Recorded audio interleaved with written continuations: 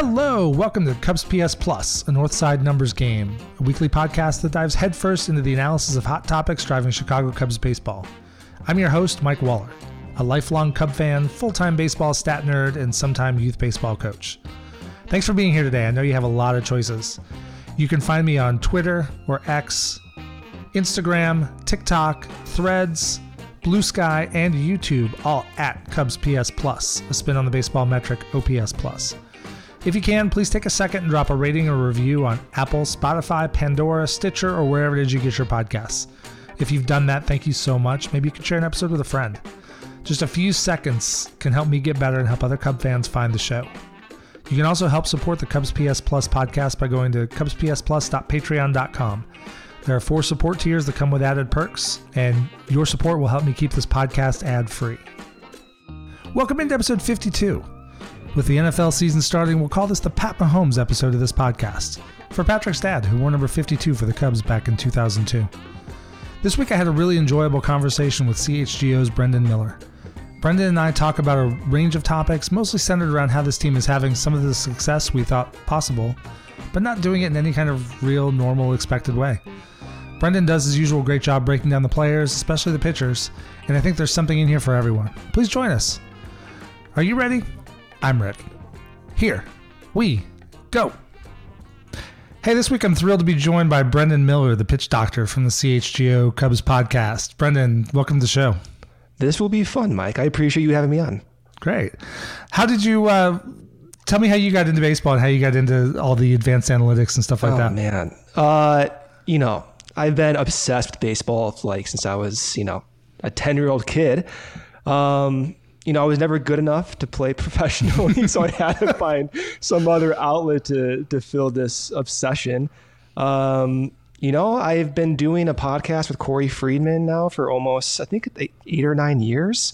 So it's been a while. And then, by trade, I am a scientist, so I do a lot of numbers and data analysis during the day, and half my time I'm trying to hide my computer screen so I can do more baseball stuff during work. So that's how I got to where I am. Perfect. Yeah, I originally, I think you guys were the first Cubs podcast I think I picked up on. Wow. I've listened to you guys for a long time. That's cool. That makes me feel good. I appreciate that. So I want to hit a lot of topics today. I want to talk a lot about pitching, some of the things that are going right for the Cubs. But I think the big news of the week is PCA, right? Oh man. Yeah. Did you get a chance to see? You probably didn't get a chance to see today's game being in the afternoon. Oh, of course I did. Yeah, I always have that screen on. Awesome. I always catch these games. Well, I think the last 2 days, we've seen kind of sort of what we expected to see from PCA. Kid comes up, he's not going to be polished, ready to go as a hitter. Yeah. But we saw it last night. He was flying all over the outfield. The defense is off the charts, right? And you knew too, this is the ideal trip for him to get called up. You have the spacious outfields at Coors and Chase Field, huge alleys. You saw what you can do. It's not a surprise what he's doing. I'm curious about the offense and how he faces major league pitching, but this is the ideal situation to call him up in. Yeah. And I thought today, his at-bats before were kind of hard to judge. He had the bunt and didn't do a whole lot last night, but not really anything bad, like RBI ground out. But today I thought he looked a little overmatched. Yeah, it's always hard. You don't want to, at least for me, the way I watch these games, I don't want to try to overreact for a guy who's making his, debut, first day game, So he did look a little overmatched, but just given how he's looked in Iowa, I'm actually impressed how fast he's developed. There was a time earlier in the year when he was going through some strikeout phases before he was called up to Iowa. And I remember texting, my good friend Greg Huss, he does at Northside Bound. I'm like, is this going to be an issue? Yeah. Is this, and when you had Brian on recently, I saw that. I'm like, is this going to be an issue? These strikeouts? And, he said, relax, hold on. And PCA did, to his credit, adjust strikeout rate, went down to around 20% before getting called up to Iowa. And even in Iowa, his overall contact rate was around 76%, which I think is fine for a young guy developing. Yeah, I agree. And I think one thing that I think we all have to keep in mind, it's been, 7 plate appearances maybe at this point. Yeah. Everybody has those adjustments, but I remember I know there have been some comparisons between him and Javi, right? Because they're the young, exciting, just balls to the wall, go full speed all the time. High energy guys. Yeah. Yep. Yeah. And I remember Javi would, every time he got promoted, he would crash for maybe a month and then he'd figure it out. And then he'd blast off to the next level and repeat. And I think Pete's done the same thing, but looking back through, his adjustment periods were not that long. They're not. Earlier in the year, I thought, man, it'd be cool to have PCA get called up in September, but I was being greedy. Like, I didn't genuinely think he would advance this fast, given some of the past injuries, given his still relative newness to the organization. I thought he had to go through a lot of adjustment phases. And if you look at how PCA approaches his at-bats now versus when he just got acquired from the Mets, he looks very different. Like different batting mechanics. Like you're, a baseball coach, you can get into this more than I can, but he just looks different. And I still think he needs to adjust and make more contact for someone who has that power profile, which is not quite high. But when I see guys adjust like this, it makes me believe that they can do it. They're not a finished product. They still have to adjust, but they're showing the signs that they can do it. Yes. Well, I think the big balance for David Ross at this point now is going to be, he's talked about this isn't development time, and he's right. I know that. I think he said that comment in a kind of an awkward way, and then it got run with in other directions. But if this is last year, you just go throw him in center field, play every day, get your 5 at bats, and figure out whatever you can figure out before the season's over. But they're going to have to run balance, like they pinch hit for him late today because he didn't look great, and they need to get some scoring in. And there are going to be times where Mike Tauchman probably is going to give you a better at bat than PCA. But it will be interesting how they use him. Defensively, he's the best center fielder I've ever seen. Like kind of hyperbolic. I get it. He's a young guy, but personally, like I can't recall as many exciting, quick first step center fielders who have ever debuted with the Cubs ever. That second catch last night, the one where he went to right center, he covered. I mean, I was thinking about it. If that was a Wrigley Field equivalent, he's like starting in left center and going to where Seiya stands all the time. I mean, he's ending up on Sheffield Avenue. If that's the Wrigley equivalent, he's going straight through the ivy on the streets. And he just did the most casual slide with the little backhand grab and pop that thing up and throw it in. He's got that attitude. He's got that fearless attitude. I think over the next 3 years, him, Nico, Dansby, these guys are just that ultra intense competitors in their own unique ways, but just having that energy is going to be so fun to watch. I cannot wait to see those 3 guys for the next 4 years. And it's amazing. Like they all do it in such different ways. Like PCA does all the right things, but he's also very flashy. And Nico's a little more flashy than Dansby, but you had a tweet this weekend, and I was at the Labor Day Giants game, so being able to sit third base side, we had a great view of Dansby. He made that sliding play up the middle. His footwork and his hands are just perfect all the time. Dude, it's unreal. I can watch him take fielding practice for like hours. Like the way, because when I used to play, in the infield, like there are times where you kind of come up on the ball a little bit like too fast, anticipation. And he is just so intentional with like his hands, his glove placement. It's not moving. There's zero hesitation at all times, no matter if the ball takes an uncomfortable hop, whether it's a routine play, and his momentum is always going to first base. It's remarkable how he makes it look so easy.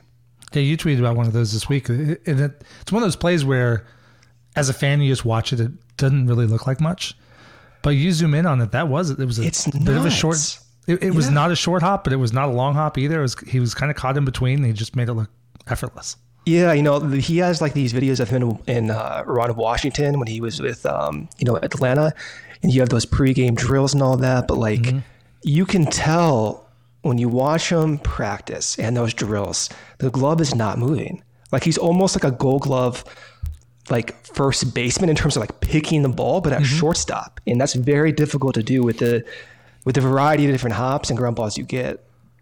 And I remember hearing when the Cubs signed him, I'd seen him in Atlanta, and he made some amazing plays in the playoffs, but I didn't follow him closely. Yeah. Hearing that like the arm strength was probably the weakness. And I kind of see it, but I also see how he totally makes it irrelevant. Yeah, so there was that one play too. He's wearing the City Connectors. He's probably the Saturday game. And he makes a backhand play, and he rifles one over there from deep in a shortstop hole with pretty good arm strength, where his release is like well over the top. I'm like, oh, that's interesting. And that may have been the hardest throw he's had all year. There are times where, and I know Statcast tries to like actually quantify arm strength, but there are times where I think his throws might be misclassified as higher effort throws, when in reality, he's just so good with his momentum and his footwork, he doesn't need to actually exhibit like high intensity throws. I think the arm strength is there is what I'm trying to say, but he doesn't need to use it all the time. That may be true as well. And he definitely gets the ball out fast. You can tell if there's a fast runner, even if he's in the hole, it may not look like the hardest throw, but that's out of his hands in like milliseconds. I mean, the release is unbelievable. The footwork is unbelievable. He's a treat to watch. Like, honest to God, he's a treat to watch. I cannot get enough Dansby Swanson defensive highlights. I grew up on Ryan Sandberg and Dunston, so. Yeah, everyone keeps telling me, go watch Dunston. I'm trying to find videos of him, but I can't find them. It's really hard. And if you find him, you're going to see 6 ground balls go between his legs, and then is that what it was like? Plays. At times, yeah, he would miss the easy plays, but then he would just make just ridiculous, like deep in the hole, jump up, throw it like a laser beam to first base. And how does he compare to Javi's defense? Javi's better. Sean Dunston was really flashy. At least that's my memory. Like, he would make the big plays that would make your eyes pop out of your head, and then maybe not so good on the other stuff. But like, he would cover a ton of ground on pop ups, and it was great. But between him and Sandberg was, again, not really flashy, but he did the little things right all the time. I mean, I'm a sucker for all of it. I'm a sucker for the flashiness, for the like routine, like no showboating, whatever you want to call it. I'm a sucker for all of it. Any good defensive infielder, I just love watching. Yeah. So for this whole team, so we talked about the call-ups a little bit, but like on the whole, I am at this point, this series was frustrating, obviously, but I predicted 83 wins, and I thought I was being optimistic before the season started. I'm just thrilled to be mid-September and have the Cubs sitting in playoff position with what looks like, barring a total collapse, every game they play is going to matter basically down to the end of the season. Yeah. I thought, like you, 83, 84 wins. The way the season shaped up was not how I thought they would get there, if that makes sense. It's been a bizarre season. Yeah, like I thought if they were to get to this point they're currently at, I thought it would be a little bit more like well-rounded. Like, I thought Cody Bellinger would be a good producer, but not to this extent, where the offense, when he's on the field, is among the best in the league. I thought the pitching, the back end of the rotation would be a little bit more rounded in depth, and it kind of is with Assad, but I thought maybe more contributions from like Wisniewski, more contributions from Smiley. We're not getting that. We're getting the extreme ends with Jordan Wicks producing, getting the extreme ends even with Assad, and the extreme ends in my mind with Kyle Hendricks. So the way they're going about getting these wins in the forms of extreme performances, in my mind, from Wicks, from Assad, from Hendricks, who has a capsular tear, from Cody Bellinger being a top producer, different than how I imagined it. But at the same time, I'm not surprised. Like in baseball, this tends to happen where you get these guys who have particular ceilings, and they may reach those ceilings. For the Cubs, they've been fortunate. A lot of those guys have reached those ceilings. I remember going into spring training, and the rotation seemed pretty slotted except for the 5th spot because Hendricks was out. And I remember just reading about people, is it going to be Wisniewski? Is it going to be Assad? Is it going to be Killian? Is it going to be Adrian Sampson? And, those depth things always have a way of working themselves out, don't they? Oh, I mean, always. The Cubs, it feels like the Cubs have had a good, solid 3 starters the entire season. Like, Stroh was great until he wasn't. Tyone was terrible until he wasn't. And then now that Tyone and Smiley have dropped off again, it's Hendricks and Wicks and Assad picking up the slack, and kind of the one constant's been Justin Steele. That's another extreme, right? Like the way that I thought the season would go with Steele, I thought he'd be I thought he'd be one of the top guys in the rotation. The fastball is just played up insanely. That he's able to go through the lineup so many times with that fastball. Stroman, the injury, in my mind, I didn't anticipate the fall off in the second half like that. But when I was saying like the depth is there. If you think about it, having the guys come up and having Assad and Wicks, it is there. It's just the way they're going about doing it is a little bit surprising, but also a testament to how the Cubs have developed many guys, and even their older dudes, if you want to call them that, including like Hendricks, and even still, like, maybe we can get into it, but the Tyone stuff, he has not been good this year, but he's still at times making it work, at least eating innings, even though he has a lot of work to do. Like it's been a process for the entire coaching staff.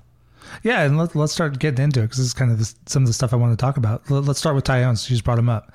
Yeah. There are times where, like starting today, he struck out, I think 5 guys through 2. And he'll go through these stretches where for 2 or 3 innings, it looks like, oh, okay, this is the Tyone we thought we were getting. And he had a little help defensively when Happ dropped that ball in the 4th. But when he loses it, like the fastball getting all that run that he has not typically had, I still think there's enough there to be reasonably optimistic about the rest of the 4-year stretch, because I imagine he and Hottovy and the whole staff is going to dive in and work on that in the offseason. But like, what do you think when you watch Tyone?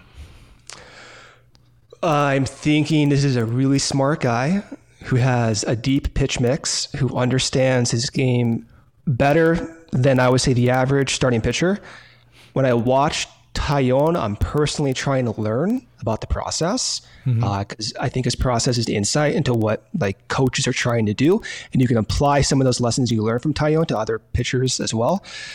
With him, you brought up the fastball arm side run. It's a problem. He has said it himself. It's a problem. If you plug in its metrics into a run predictor, it's going to say this is a problem fastball.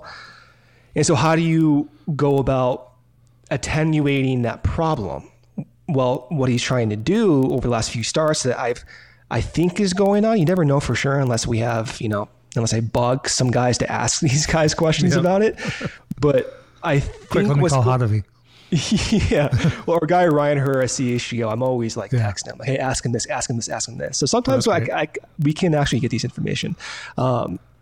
With him, it looks as if the cutter is changing over the past month. And you saw it not this start, but the previous start against Diamondbacks, where the cutter was pretty good. And even for the first few innings, the cutter was still quite good against the Rockies.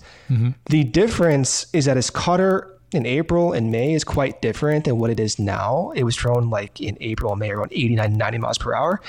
Over the past month, it's gone down to about 87.5. And even against the Diamondbacks, it was under 87.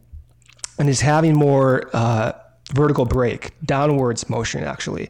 And he's using that pitch almost exclusively to right-handed batters, which I thought would be reversed. I thought the cutter would be used more to lefties because he has more arm side run in that 4-seam, but there's a reason they're using that cutter more to righties. And it's possible, given his certain profile, that the arm side run in that 4-seam fastball is just not good in their expectations to righties.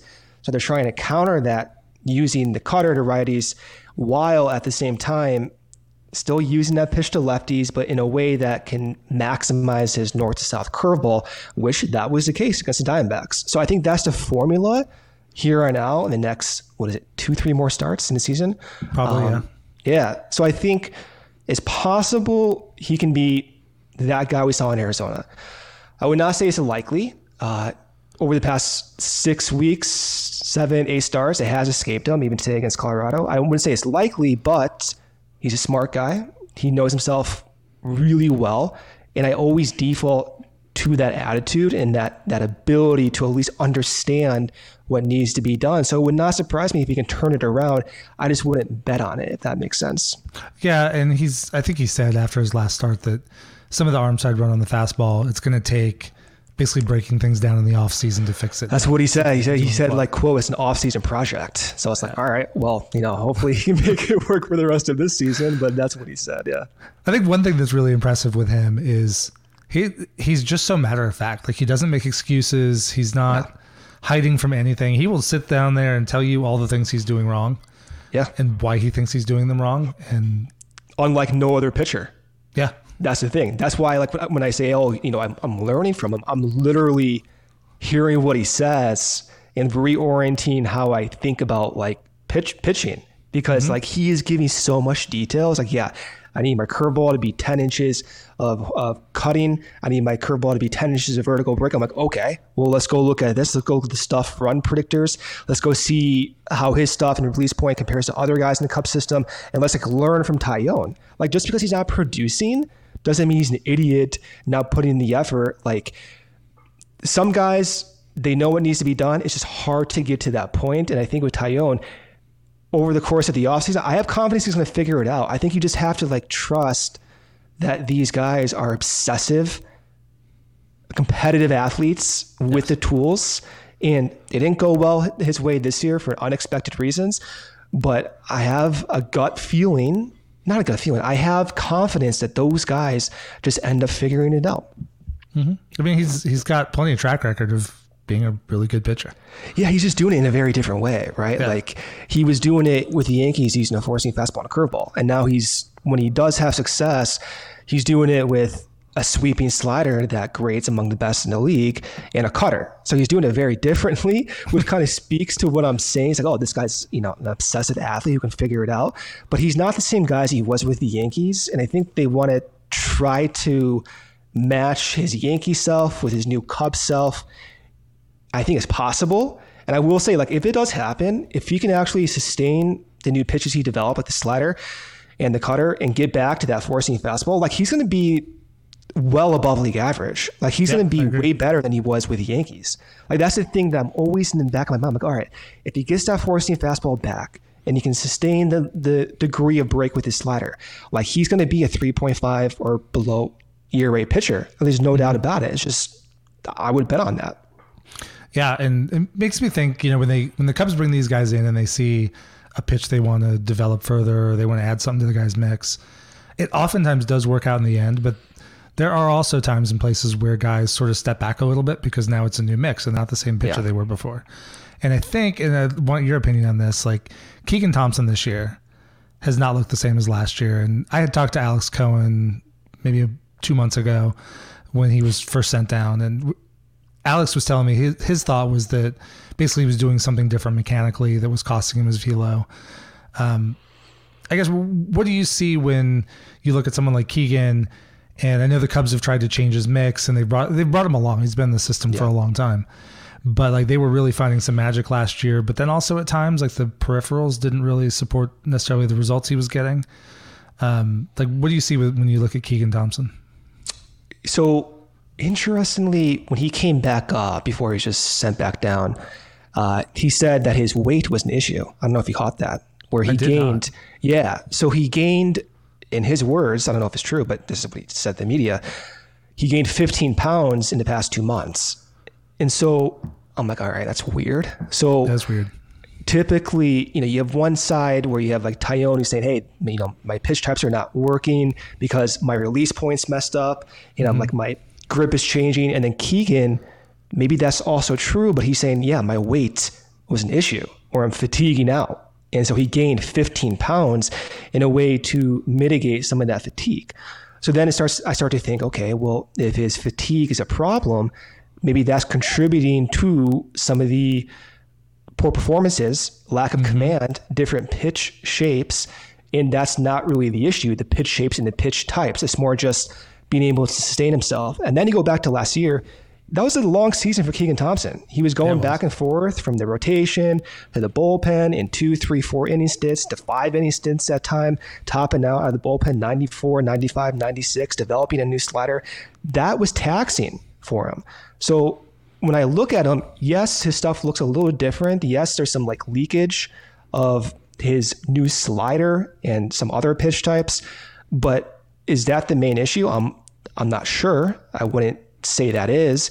And I like how I kind of default to what he's saying, where the weight is maybe an issue.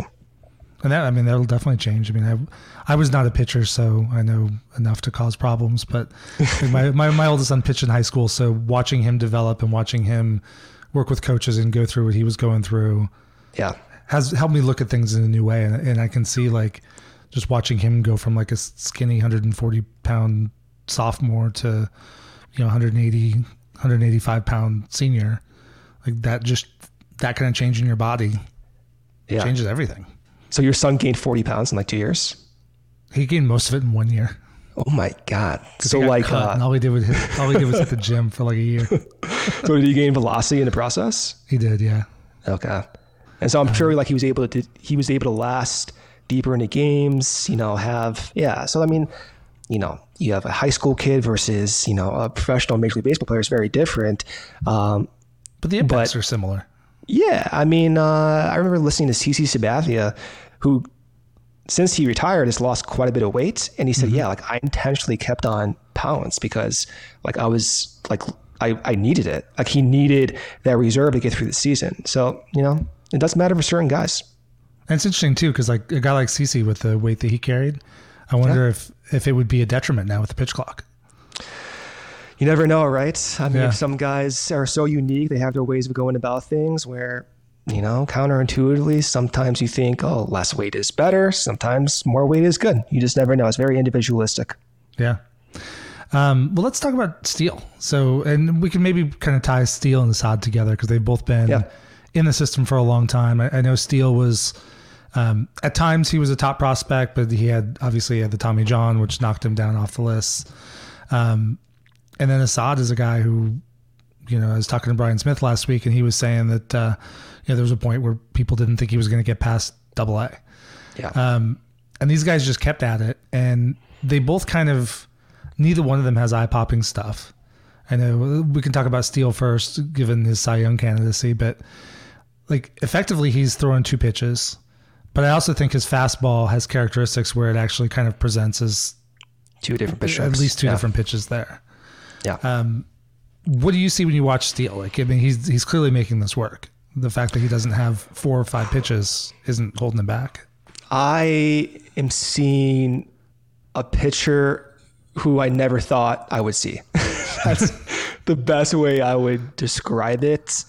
In 2021, when he was pitching, at the time it was out of the bullpen, out of the rotation, but there was a point in September 2021, and he started throwing sinkers about once every 4 pitches. And, he doesn't throw that pitch anymore. So he started throwing sinkers once every 4 pitches. He talked in that same time period, I don't know like which exact month or whatever, but he was talking about how he's developing a curveball. He had a slider. He showcased it. Brian Smith talked about how he developed it in the Arizona Fall League in 2018. But in 2021, he was experimenting with a sinker and a changeup and a curveball. Fast forward 2 years later, and now he's a Cy Young candidate in a completely different fashion. And it's not even like that 2-year window where dramatic changes have occurred. It's as recent as last June, where dramatic changes also occurred as well. And then in June of last year, you could very easily see his fastball shape starting to shift to more cutting action. And that became his dominant fastball type, where now his fastball is thrown with a way that generates more spin-based cutting action in a unique way where it's also not dropping down, but sustaining its carry, throwing 92, 93, 94 miles per hour. And no pitcher in Major League Baseball can do that as often as he can. The only similar guy with his numbers is Clayton Kershaw. But Kershaw has only thrown 4-seam fastballs like 400 times this year. And he's actually relied more so on a legitimate cutter than he has in years past. So Steele is really the only pitcher of his kind. And he developed in a way that I never saw coming, because as recently as 2 years ago, he was trying a sinker. And that could not be more opposite than the pitcher we're seeing today. It's amazing watching him just go. I mean, you're right. He's throwing 92, 93, maybe hitting 94. Yeah. And he's just gassing guys up with a high fastball. It's crazy. And, he was talking to, a lot of the guys at CHGO over the offseason about like what the change was last year. And you can point back to like when John Lester said, hey, go down in with your fastball. And I think, he said that was a big deal for him. But I think in general, it was really that cutting fastball that made the difference, where he went to that exclusively. And in a way where if he did try to go down and in with his fastball, if he missed up in a way to right-handed batters, which you actually see quite often, he does miss. But the pitch is so good, he gets away with it. His stuff is so good, he gets away with it. And that's the hallmark of an ace type pitcher, is that even when you're not commanding, similar to like vintage Arrieta, his stuff is so good that he just draws misses and weak contact when he's not even trying to do it. And I remember, I think you guys had Tommy Hotovy on. Was it the end of last year? Maybe the off season? The off season, yeah. And he was talking about Steele. I remember Hotovy talking about the good misses. Just missing in ways that don't wind up in the seats. Exactly. That's the thing. It's those competitive misses, right? Where you can look at James Taillon, who we just talked about. When he misses by like a slim margin with his fastball, it's game over. He's out of the game, right? Like that's the margin of error that these guys have. That I always it's so crazy to think about. But like for Taillon, really the margin of error is that his fastball is just spinning a little bit differently by like, if you look at a clock, by like 15 minutes, a tiny little shift. And that's the difference of making like, in free agency terms, like 70 million to like making like 15, 20 million. It's just a little marginal difference like that. So, if you can expand that margin of error, which is what Steele is doing with his fastball, then you are more likely to have success and last longer. And for Steele, because he has that margin of error, I'm way more confident now than I ever have been, watching him develop. Yeah, I remember watching him come on last year, and I didn't know if it was just different. Like, would it hold up? And then he started this year, and like, right? it looks good. And I've been really impressed too. Obviously, he's tied to Lester from their conversation last year, and they've got some similarities. But that dog in him, how many times this year has he gotten? There's a walk, or he hits somebody, or a couple guys get a hit, and then that's it. He just buckles down and gets through it. Yeah, and that's like those intangibles. The way that I kind of think about like the intangibles is like the ability to take a high stress moment and stay within your routine and not let those high stress moments kind of bring you outside of your routine, outside of like your like brain processes. And I think Steele, you see that like even when the leverage is high, 6th inning, 7th inning, bases are loaded, he's not feeling his best as he maybe did earlier in the game. He can still maximize what he has, stay within himself, even though it may not be his optimal self, but in a way that's still able to get outs. And that's what you saw with Lester for many years. That's what you saw with Kyle Hendricks at his best. That's what you saw with a lot of these veteran Cubs pitchers over the years. It's fun to watch. It is. We're very lucky. We're very lucky to have Justin Steele on this team.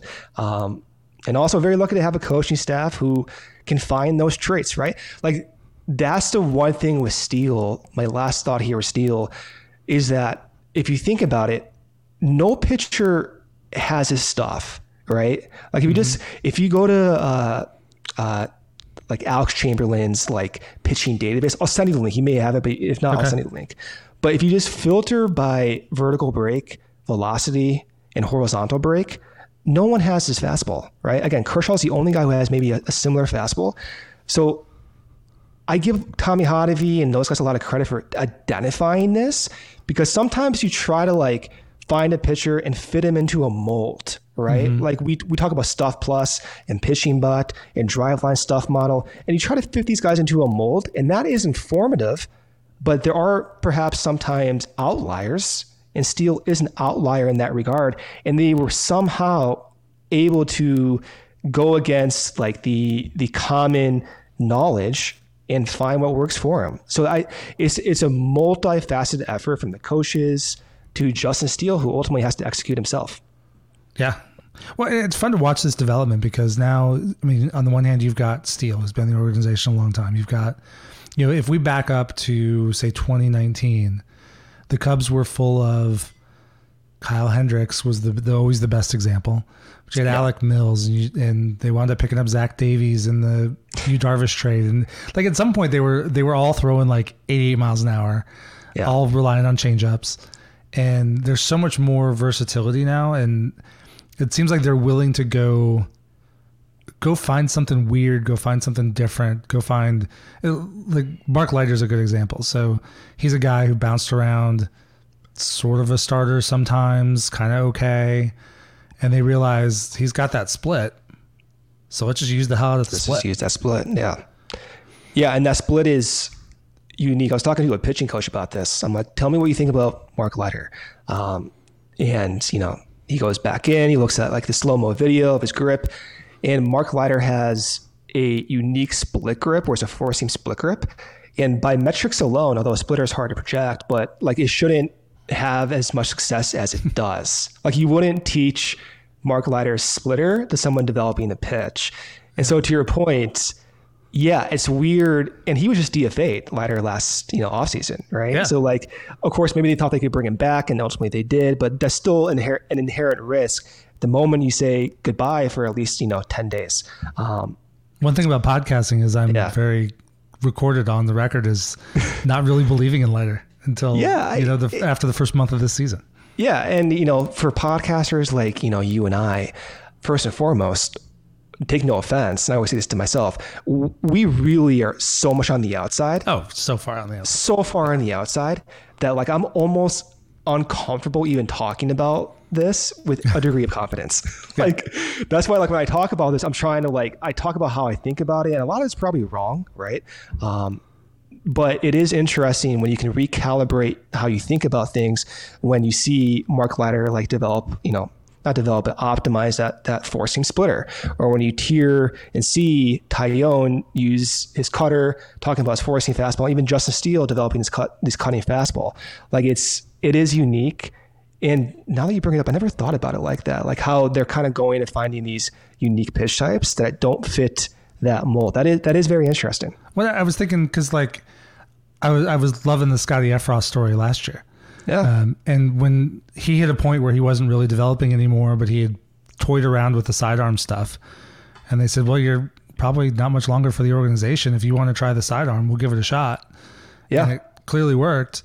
And now it's like, after they traded him away, I kind of wonder if that's what if they saw some Efros and Quaz. Yeah. Everyone sees their release point. Yeah. I mean, of course, it's hard to not draw parallels on just their mechanics alone. But even if the pitching's not the same, there's funk in the delivery there that you don't see. They're extreme deliveries, right? Like that's what it is. They're very extreme. And even, I'm hoping I'm not going to get his name wrong here, but I want to say Kyle Ryan, that lefty a while ago. Yep. Yeah, I think his name's Kyle Ryan. So many names in my head now. But he was one of those guys where he had that crazy release point way off the rubber. And he had some of the most extreme release points in professional baseball. It didn't work out for the Cubs, but at the time he was actually quite good. I think during that COVID stretch. He was, yep. Yeah. And so he had a good run with the Twins too, I think maybe before the Cubs picked him up. Did he? Yeah. So, I mean, maybe it was after, I can't remember. Yeah. It's like that whole entire era sometimes is a blur for me. But if you look at Quas, the parallels and the mechanics and the release point, where they differ is that Scott Efros' slider is like a genuinely insane pitch, like generating like 18 inches of horizontal break. For Quas, he did just add a new slider. I don't know if you saw that, but I did. I like that graphic you put together. That was really cool. Thank you. I appreciate that. So we're working on a story actually, and we talked to Quas. It's not, I have to write and everything, but we asked him, hey, did you develop a new slider? And he said, yeah, I developed a new slider.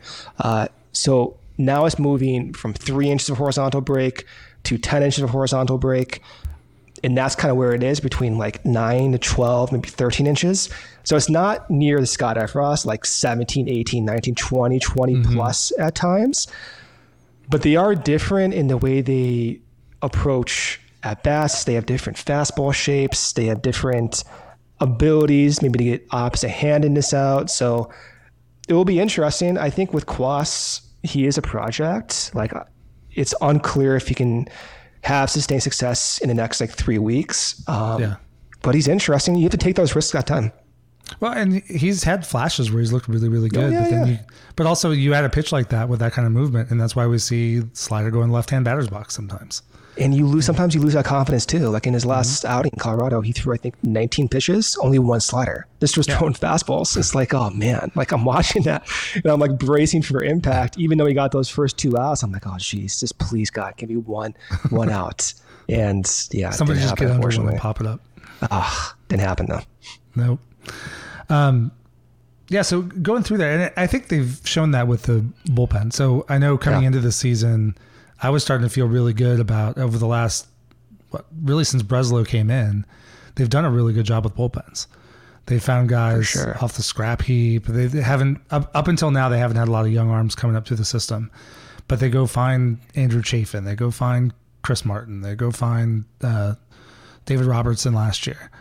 And I think this year, like the one that really popped to me when the Cubs claimed Merriweather last year in December, like you just saw his stuff and like they're going to do something cool with that, and it's either going to flame out horrifically and he won't make it through spring training, or he's going to be really good.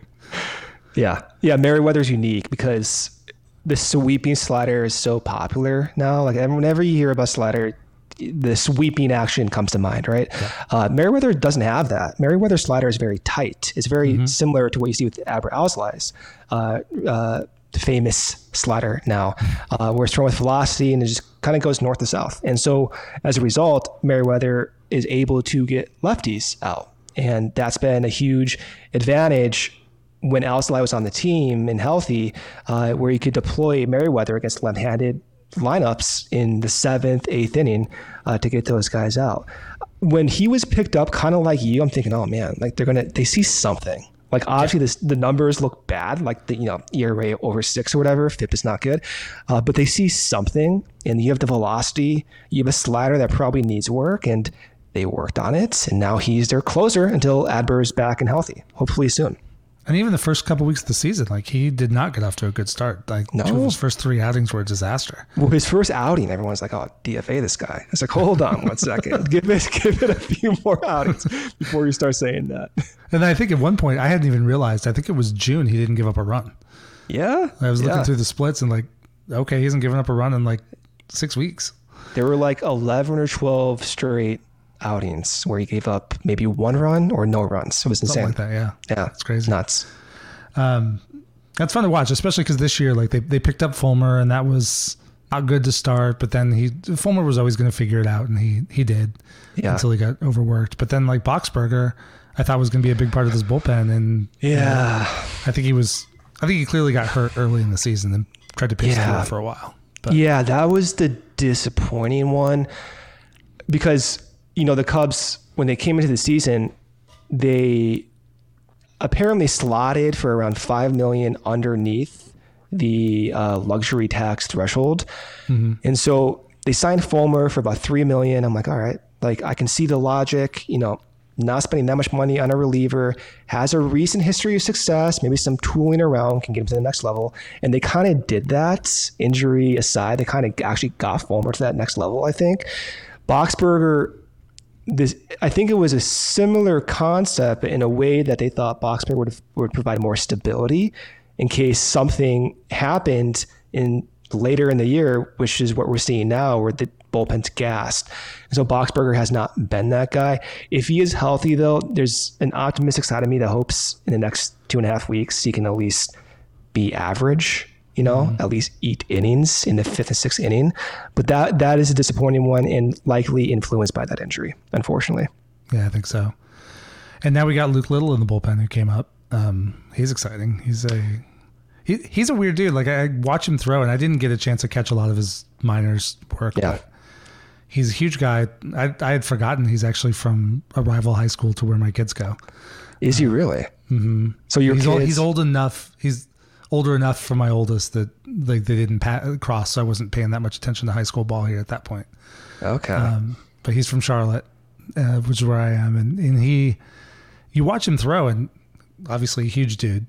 Yeah. And he brings the gas, but his motion is so deliberate and slow. It's got to be such deception for the hitters. Yes, and his extension, the point from when his front foot hits the dirt to when he releases it is about 1.5 feet greater than league average with that frame and that release point. And he said he changed his slider, since being drafted by the Cubs. And that slider now has about 17 inches of horizontal break. And I just mentioned Scott Efros, about 10 minutes ago, having around 18 inches. So different release points. Scott Efros a little bit more horizontal break on his peak sliders. But Little also has that heavy sweeping action from that unique release point.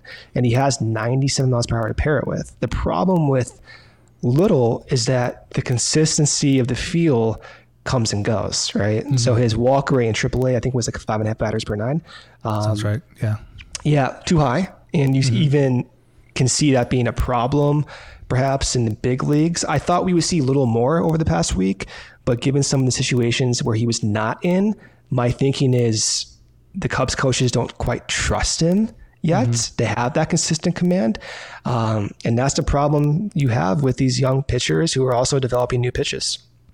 Well, that's, I think, been a challenge. One thing I've talked a lot about, and that you guys have as well, but Ross has had his circle of trust of about 4 guys, plus maybe Kwas. But now Alzolay's on the shelf. Fulmer was down for a while. Leiter split's not moving the way it was earlier in the season, largely probably due to overwork.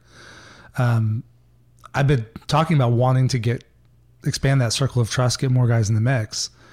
And then they just keep playing 5-4, 3-2, 1-0 games. And that's a good point. I get frustrated with Ross sometimes, but I know exactly why he's doing it. Like, he wants to win these games. He's here. No doubt. And there's 2 ways I think about the Ross stuff. Like, you can get into the fine nitpicky details of like, I wish they took Kwas out earlier than they did in Colorado. And I even said that, in the moment and everything. But like, you take a step back, and the circle of trust is a group of pitchers who most of us did not anticipate would be in a circle this year, right? So in one sense, we can criticize some of the decisions, but ultimately where I fall back on is I'm quite happy with the performance Ross has done in the bullpen, where you have cohesion with Tommy Hotovy and the front office and the scouts and getting to the point where you're actually experimenting with Kwas in higher leverage to enter that circle of trust. And for 13 innings, he provided top-notch value, right? Yes. Like his ERA in like 13, I think he only gave like 1 or 2 runs, whatever it was. So in a way, I understand what Ross is doing, but taking a step back and looking at how he managed the bullpen in April, May, June, when you had Fulmer not at his best, when you had Boxberger go down, when you're dealing with Merriweather's brief, rough start, ultimately he gave them the opportunities. He capitalized on when they started to peak, and he put them in situations where he actually got the most value out of those guys, right? So I do give him credit for the cohesion and the way that the coaching staff and the players and he himself went about this. And if you had told me before, like halfway through spring training, that the Cubs would be at this point in the season with getting virtually nothing from Brad Boxberger, Keegan Thompson, and Brandon Hughes, I'd be shocked. Yeah. Like, I think that's going to be a disaster of a bullpen. And to be fair, like, I'm hoping that's not a disaster in the next 2 weeks here, given some like the outside injuries. But like, I thought, okay, Brandon Hughes is going to be a 50 inning plus guy this year.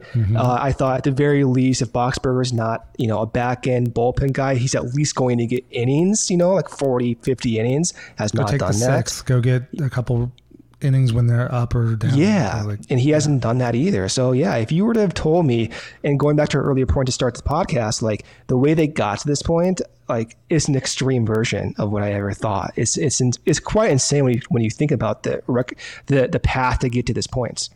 When wasn't Daniel Palencia started this season as a starting pitcher? Yeah, he flew through the system too, and they said, you know what, we're just going to make you into a reliever and see what you got and push you in 10th inning situations in a playoff race. It's insane. It's literally insane. He makes his major league debut in that extra inning game against Milwaukee.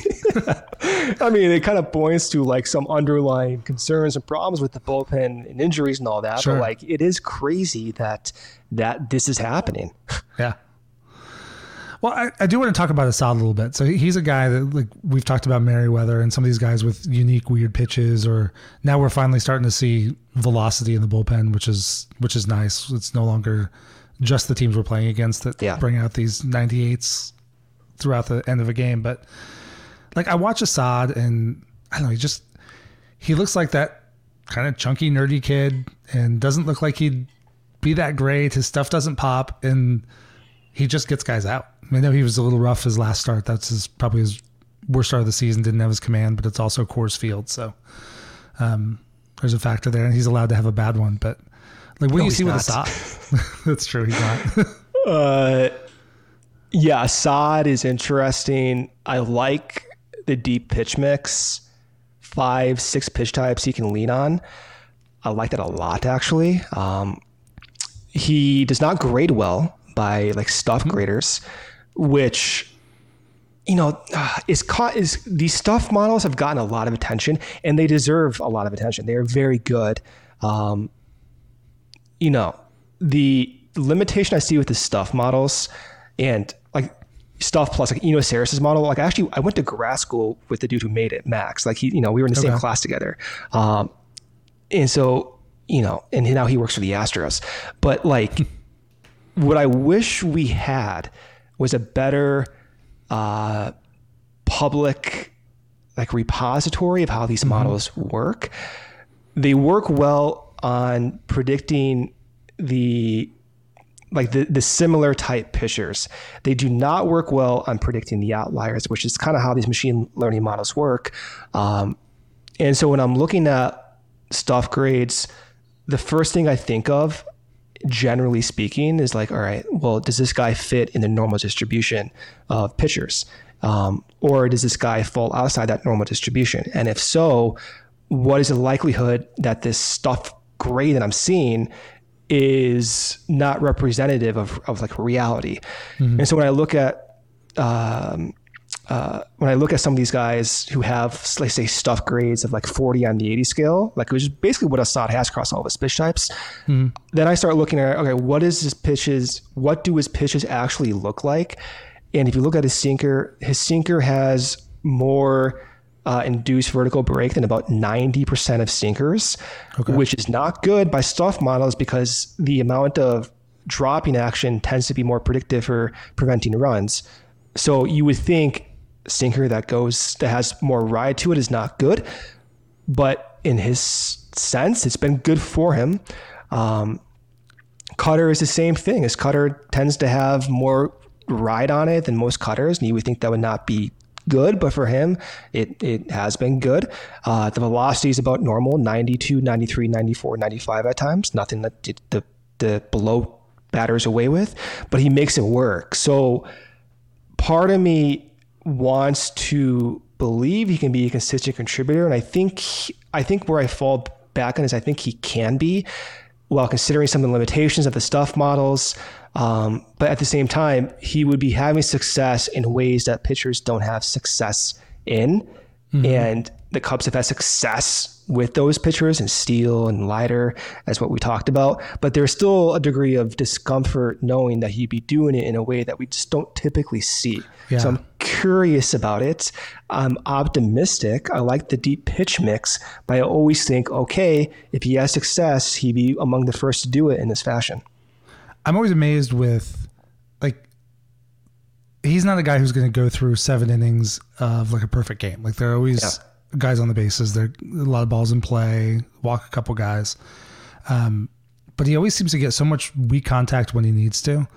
And I also wonder if maybe he's a guy who is frankly better on the Cubs than he would be other places because of Dansby and Horner. I mean, they just hoover those balls up and it's turn two, get him out of double plays. It's a beautiful thing. It's a beautiful thing. It's going to get better with PCA in there consistently.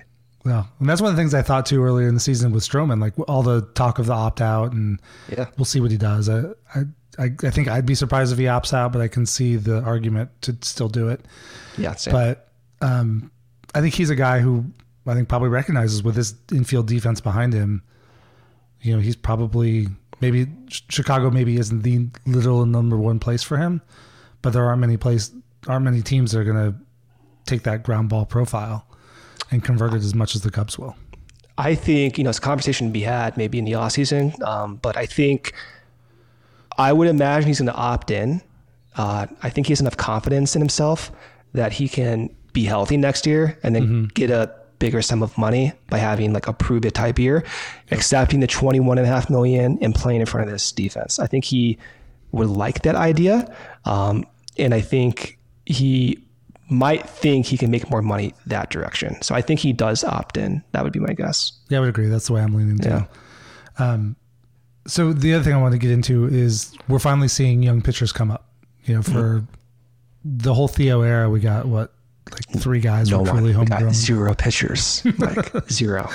But I was looking through rosters the other day. I did a comparison to 2016 to 2019 to today, and looking really at young players as a whole. And obviously the 2016 team, you can sort of count Hendricks because he was in the Cubs minor league system for a couple years before he came up.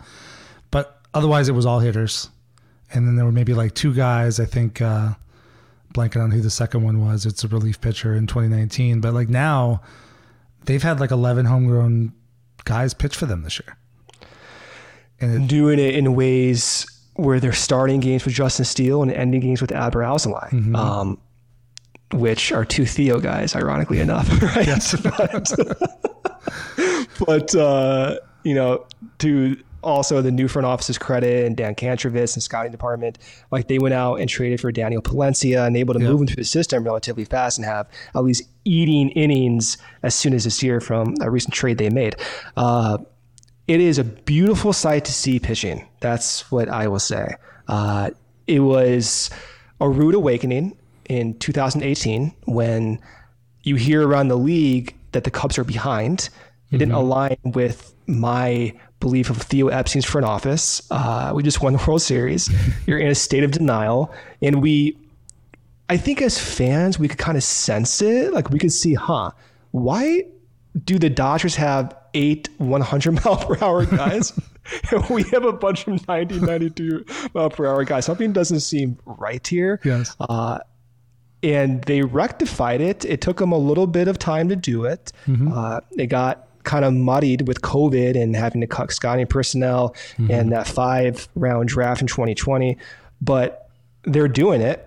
And they're also able to not just like draft and identify talent through their scouting department, but there's a different side to it where now they're going back and optimizing guys they already had in their system, like Steele and Alzolay. Like the thing with those 2 guys is they are not the same pitchers that they were 3 years ago. In some sense, Steele, not the same guy as he was in May of 2022. In Adber's sense, completely different pitcher than he was in 2019 when he debuted as well. So you have the scouting side, and then you have the actual like coaching side, and they've been able to mirror those 2 together and also boost both those areas of the organization to respectable heights. Well, I think it's fun to watch. I mean, obviously, we've seen Cade Horton fly through. He's going to be something else, man. He is. But Jordan Wicks, he moved pretty quickly through the system. I don't think they rushed him, but like you watch him pitch now, and he just walks out there and looks like he belongs. Calm, collected. It's got that veteran Grizzly sense to him. Yeah, man. Beautiful. It's been impressive to watch. Like he'll get in jams or he'll fall behind a hitter. He just battles back like he's done it a million times at this level. I love Jordan Wicks. I love, my ideal baseball game is to win 10-0 and have 0 stress. My worst possible fan experience is like how those playoff close games, like how like a game 7, thank God they won game 7 of the World Series, by the way, or we would not be doing this podcast. I promise you that. Like those are my nightmares. So whenever you have like Jordan Wicks and those types of pitchers who come in, command well, have multiple pitch types that can get opposite handedness out. I love those guys. Like maybe he may not have like the 9+ K per 9 ceiling. He may not have that Cade Horton ceiling, but you know what? He has that middle to perhaps top of the rotation ceiling if he has elite command to get there. And regardless, the floor is quite high. I think with Jordan Wicks, great changeup, good fastball. Like Tyon, he has the ability to understand his areas of weakness. Very cerebral guy, hard worker, and has had success early on. And I think the one thing that really stood out to me is I like the stuff. I've liked watching him pitch, but that first outing gives up a bomb, gives up a walk and a hard hit single. And right back at it. And like, how many guys would just, even if they become a good pitcher and they're fine, like, you're not surviving that outing. No. And he just gets 15 straight guys out. I would have a panic attack on the mound if that happened to me. And then the next, what is he? He struck out, I think, I forgot what it was, but maybe like 5 of 6 or something. Yeah, like that 5 of 6, and like sporting like beautiful changeups, like nonstop. That's you really can't stress that more. Having a guy with that type of like mental fortitude and being able to stay within himself, even when things are getting a little testy at times. Yeah, when it goes back in the offseason, like when Wilson Contreras moved on, I don't know enough to know how good Wilson Contreras is at the game planning stuff, but you see consistently with Tommy Hotovy and Yan Gomes, I think Miguel Amaya is good at it, at least by reputation, where like Wicks was trying to build off the fastball. And that first outing, he didn't have the fastball. Yes. And so they just came together and said, you know what? Just forget the fastball. Just use other stuff. Yeah. And just adjust on the fly. And they do a great job of that. Yeah, I'm glad you brought that up because that's something I saw too. I'm like, when I saw the fastball not there, I'm like, oh boy, this is not good. But Amaya caught him that start. And which I think was smart because he caught him a bunch at Iowa. Which is very smart because number one, he knows him, like you said, but number two, Amaya's caught Hendricks like every start. So outside of that recent Kyle Hendricks start, I think it was basically every start. And Kyle Hendricks calls his own pitches, right? So, in a way, Amaya is able to learn from Kyle Hendricks like every 5th day.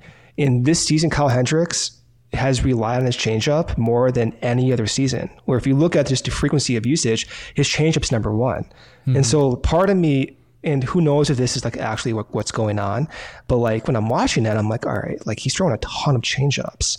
And like, Hendricks just did the same thing literally like 2 days ago. And so I'm wondering if like Amaya is also developing in a way that he's learning from Hendricks and he sees that he's like, you know what, this changeup's good. Like I also know Jordan Wicks. I'm just going to start calling changeups. And Wicks used that changeup, that start, more than any other pitch type. And he's continued to rely on that changeup more than I imagined. So that's where that leadership and that like ability to learn when you call these guys up comes in handy. It's also one reason why I'm thankful they didn't sell beyond just a playoff chase, because I think having this environment actually pushes development a little bit faster. Mm-hmm. And I think there's value in that instead of like trading these guys, like trading Hendricks and getting back like, a flyer that maybe can be like, a bullpen contributor next season. Like I'd rather keep those guys in, promote the development, and get someone like Jordan Wicks to that next step a little bit faster. Yeah. And there was a point coming into the season, I really thought this would probably be Kyle's last year with the Cubs. I'm shocked he's pitching. Like, honest to God. Yeah. Like, I heard Kapsler tear him, like, he's done. Like, if we get 15 innings, I'll be happy. Yeah. And at this point, like, it's basically a no-brainer to pick up that option, right? Like, you can't... The way I would think so. I would think so. I think it's for, like, what, $16 million? Yeah. That's going to be an interesting one. We'll see what happens. Yeah. Because the dollar signs start adding up once you factor in Stroman and Bellinger and Hendricks. Yes, and we still have to get Bellinger. We still have to sign Ohtani. Ohtani, of course, is a must. You got to subtract $50 million from right there. But no, Kyle Hendricks has been so much fun, and I think I've got to think it helped those guys at Iowa.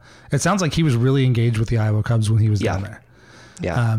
So they, even when he's not pitching, he's sitting there and he's talking them through what he would do in that situation. And you've heard Amaya talk about it a lot. And I think having that kind of guy in there is so valuable. I think so too. And I think that's where like the clubhouse culture and like you always hear when the team is winning, clubhouse culture is always good. And, when the team's losing, clubhouse culture can always be improved. And that's true to a degree as like a generality. But I do think in today's like modern baseball world, people get different ideas and they need to go through like that iteration process faster. And I think having a group of teammates who have success can just make that go a little bit faster. And I think dating back to, Christopher Morel's debut last season, I personally think one of the reasons why he was able to have success relatively fast and even at times carry that on to this season, he's been great this year actually in the bulk, is what he learned from like Wilson Contreras, where there was that famous video where Wilson's like, breathe, right? Yep. And now every at bat you see Morel, breathe, right? And I think he's carried that over to how he approaches at bats. And then similarly, Morel's talking about what he learned from Dansby Swanson on his pre-game routine in San Francisco many months ago. Morel takes a step back, sits for about 3-4 days, comes back in, goes on that hot stretch, right? Mm-hmm. So part of me thinks, okay, what would happen to players like Morel if you don't have Wilson Contreras and Dansby Swanson type figures who you can learn from? And so that's where I think the leadership and the whole clubhouse presence does matter. Well, and you talked about earlier, we talked about Jameson Taillon. Yeah. And with the way he'll sit there with the press and break himself down, you can only imagine what he's doing in the clubhouse with the other pitchers. Oh my God. Yeah, absolutely. And like, I think of the one similarity of Taillon is Hayden Wisniewski, who also is kind of like an obsessive psycho pitcher talking about numbers and like that. So I think Hayden still needs to improve on some stuff. And like, I think he knows, and he said he needs a pitch to get lefties out, right? He doesn't have one right now. If he does not develop that pitch, he's probably not going to be a starting pitcher. That's how it kind of works. But part of me thinks because he has that innate trace and he's with an environment like with Taillon and with Tommy Hotovy, I think the capacity for him to develop that pitch is there, even though you don't see it and you wouldn't project it. But if he comes back out next season with a new pitch type or a slightly different tweak on his cutter or something, like it would not surprise me at all. And the next thing you know, he's taking that next step forward, as you saw with Justin Steele, and now he's in your starting rotation when you least expect it. Mm-hmm. Well, and the rest of his stuff, I mean, he's got good stuff. I mean, he's pumping 98 out of the bullpen right now, which I love. Yeah, you probably as a starting pitcher dial that back to 96, but it means that 98, 99 is in the tank the moment he needs it. Yes. And I think at the very least with Hayden, because he has that sweeping slider and he has that like fastball at 98, 99, at the very least, he's probably a good bullpen arm, Yeah. That can contribute. So he's going to be a guy for this team, right?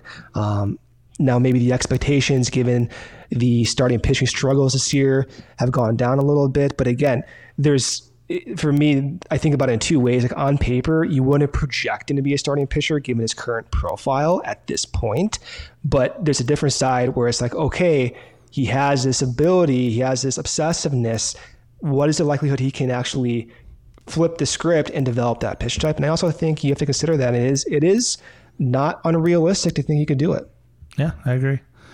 Well, one last oddity I want to talk with you about is Yan Gomes. Okay. So today he came up late, hit what could have been a sac fly, but they decided not to push it.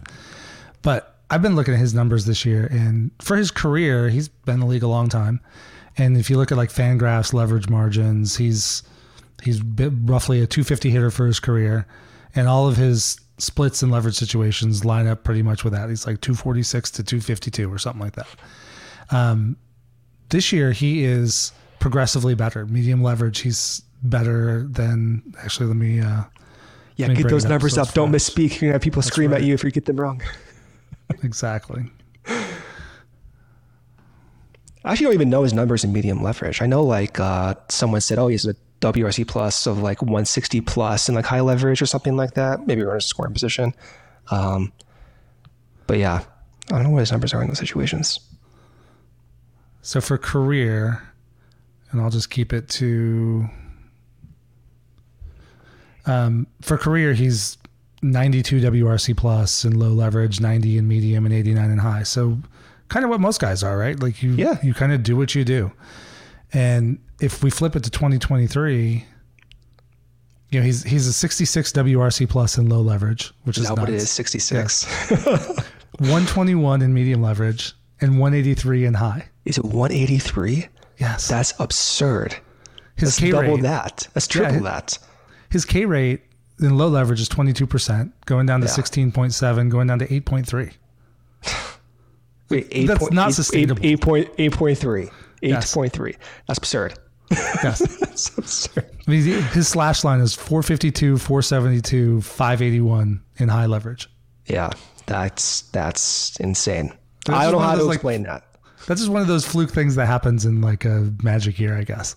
I guess, right? I'd be curious if someone ends up talking about Jan. I'm like, and ask them what's going on here? Because that's like when I see extremes like that, of course it looks fluky, but that is such an extreme, an 8% K rates and WRC plus of like almost like threefold from low leverage to high leverage. Part of me wants to believe that's not like totally like 100% fluky. And I actually would imagine that's not the case. I think maybe there's some like approach change, or maybe, I don't know. Someone has to ask Jan Gomes about that. That's insane. Yeah. I mean, the sample size isn't huge. He's got 31 plate appearances in high leverage, but like his low leverage is 185 plate appearances and his medium leverage is 122. Yeah. So that 122 is a pretty solid sample. Well, so I'm looking at, my Fangraphs page here. So with runners on base, his K rate is 14%. So, what is this? Yeah, I think that's what it is. Now I can't see my computer, but it's around, it's around, 14, 15%. So something in his mind is like, okay, time to make contact. There's men on base, time to make contact. So that might be an approach change, right? That'd be worth like asking him about, seeing what's going on. Yeah. Get Ryan on that one. Yeah, I'll text him right now. He's probably sick of my texts. So, I guess as we head into the home stretch, we got 15 games left. What are you looking for? What do you think they're going to be able to pull off here? Or are you just trying to survive it and stay sane? Dude, the car is driving itself at this point. Like, there's nothing you can predict. When you have 15 games, like, you're just on for the ride and you cross your fingers and you hope and you pray and you try to get all the karma in the world, and hopefully it works out, right? I think like where my angst goes is just that bullpen. I think everyone sees it, right? Yeah. Hopefully Fulmer is healthy, does not look like he did in that save, even though he got out of it, but you hope he's healthy. You hope Adler comes back relatively soon after that brief stint. You hope Stroman can provide innings. You hope Boxberger can provide innings. Just have a deeper bullpen is kind of where I'm hoping we see. Mm-hmm. If they do and that, win. Please win. I want the playoffs. Well, they're going to play a better team this weekend, so that's how the whole season's gone, right? Oh my God. D-backs are struggling now. I just read this number. They have I think they're worse than the Cubs recently in runners in scoring position in their past 7 games. So that includes the Cup Series. But both teams are struggling offensively, so one has to break out. Can't all be 1-0 games. Can't all be. Well, they can actually recently. So famous last words. Well, at least we're going to miss Gallen and Kelly, so that'll help. Oh, thank God, man. That was rough. Gallen's just disgusting. Are you going for the whole series? Right now, it's just Saturday for sure. I might try to get out there Friday, but I have to ditch work, and hopefully no one's listening to this from that particular workplace. But it's a day job, right? Yeah, it's a day job. So hopefully I can get out there Friday as well, but Saturday for sure. Well, thanks for coming on. Where can people find you and your work?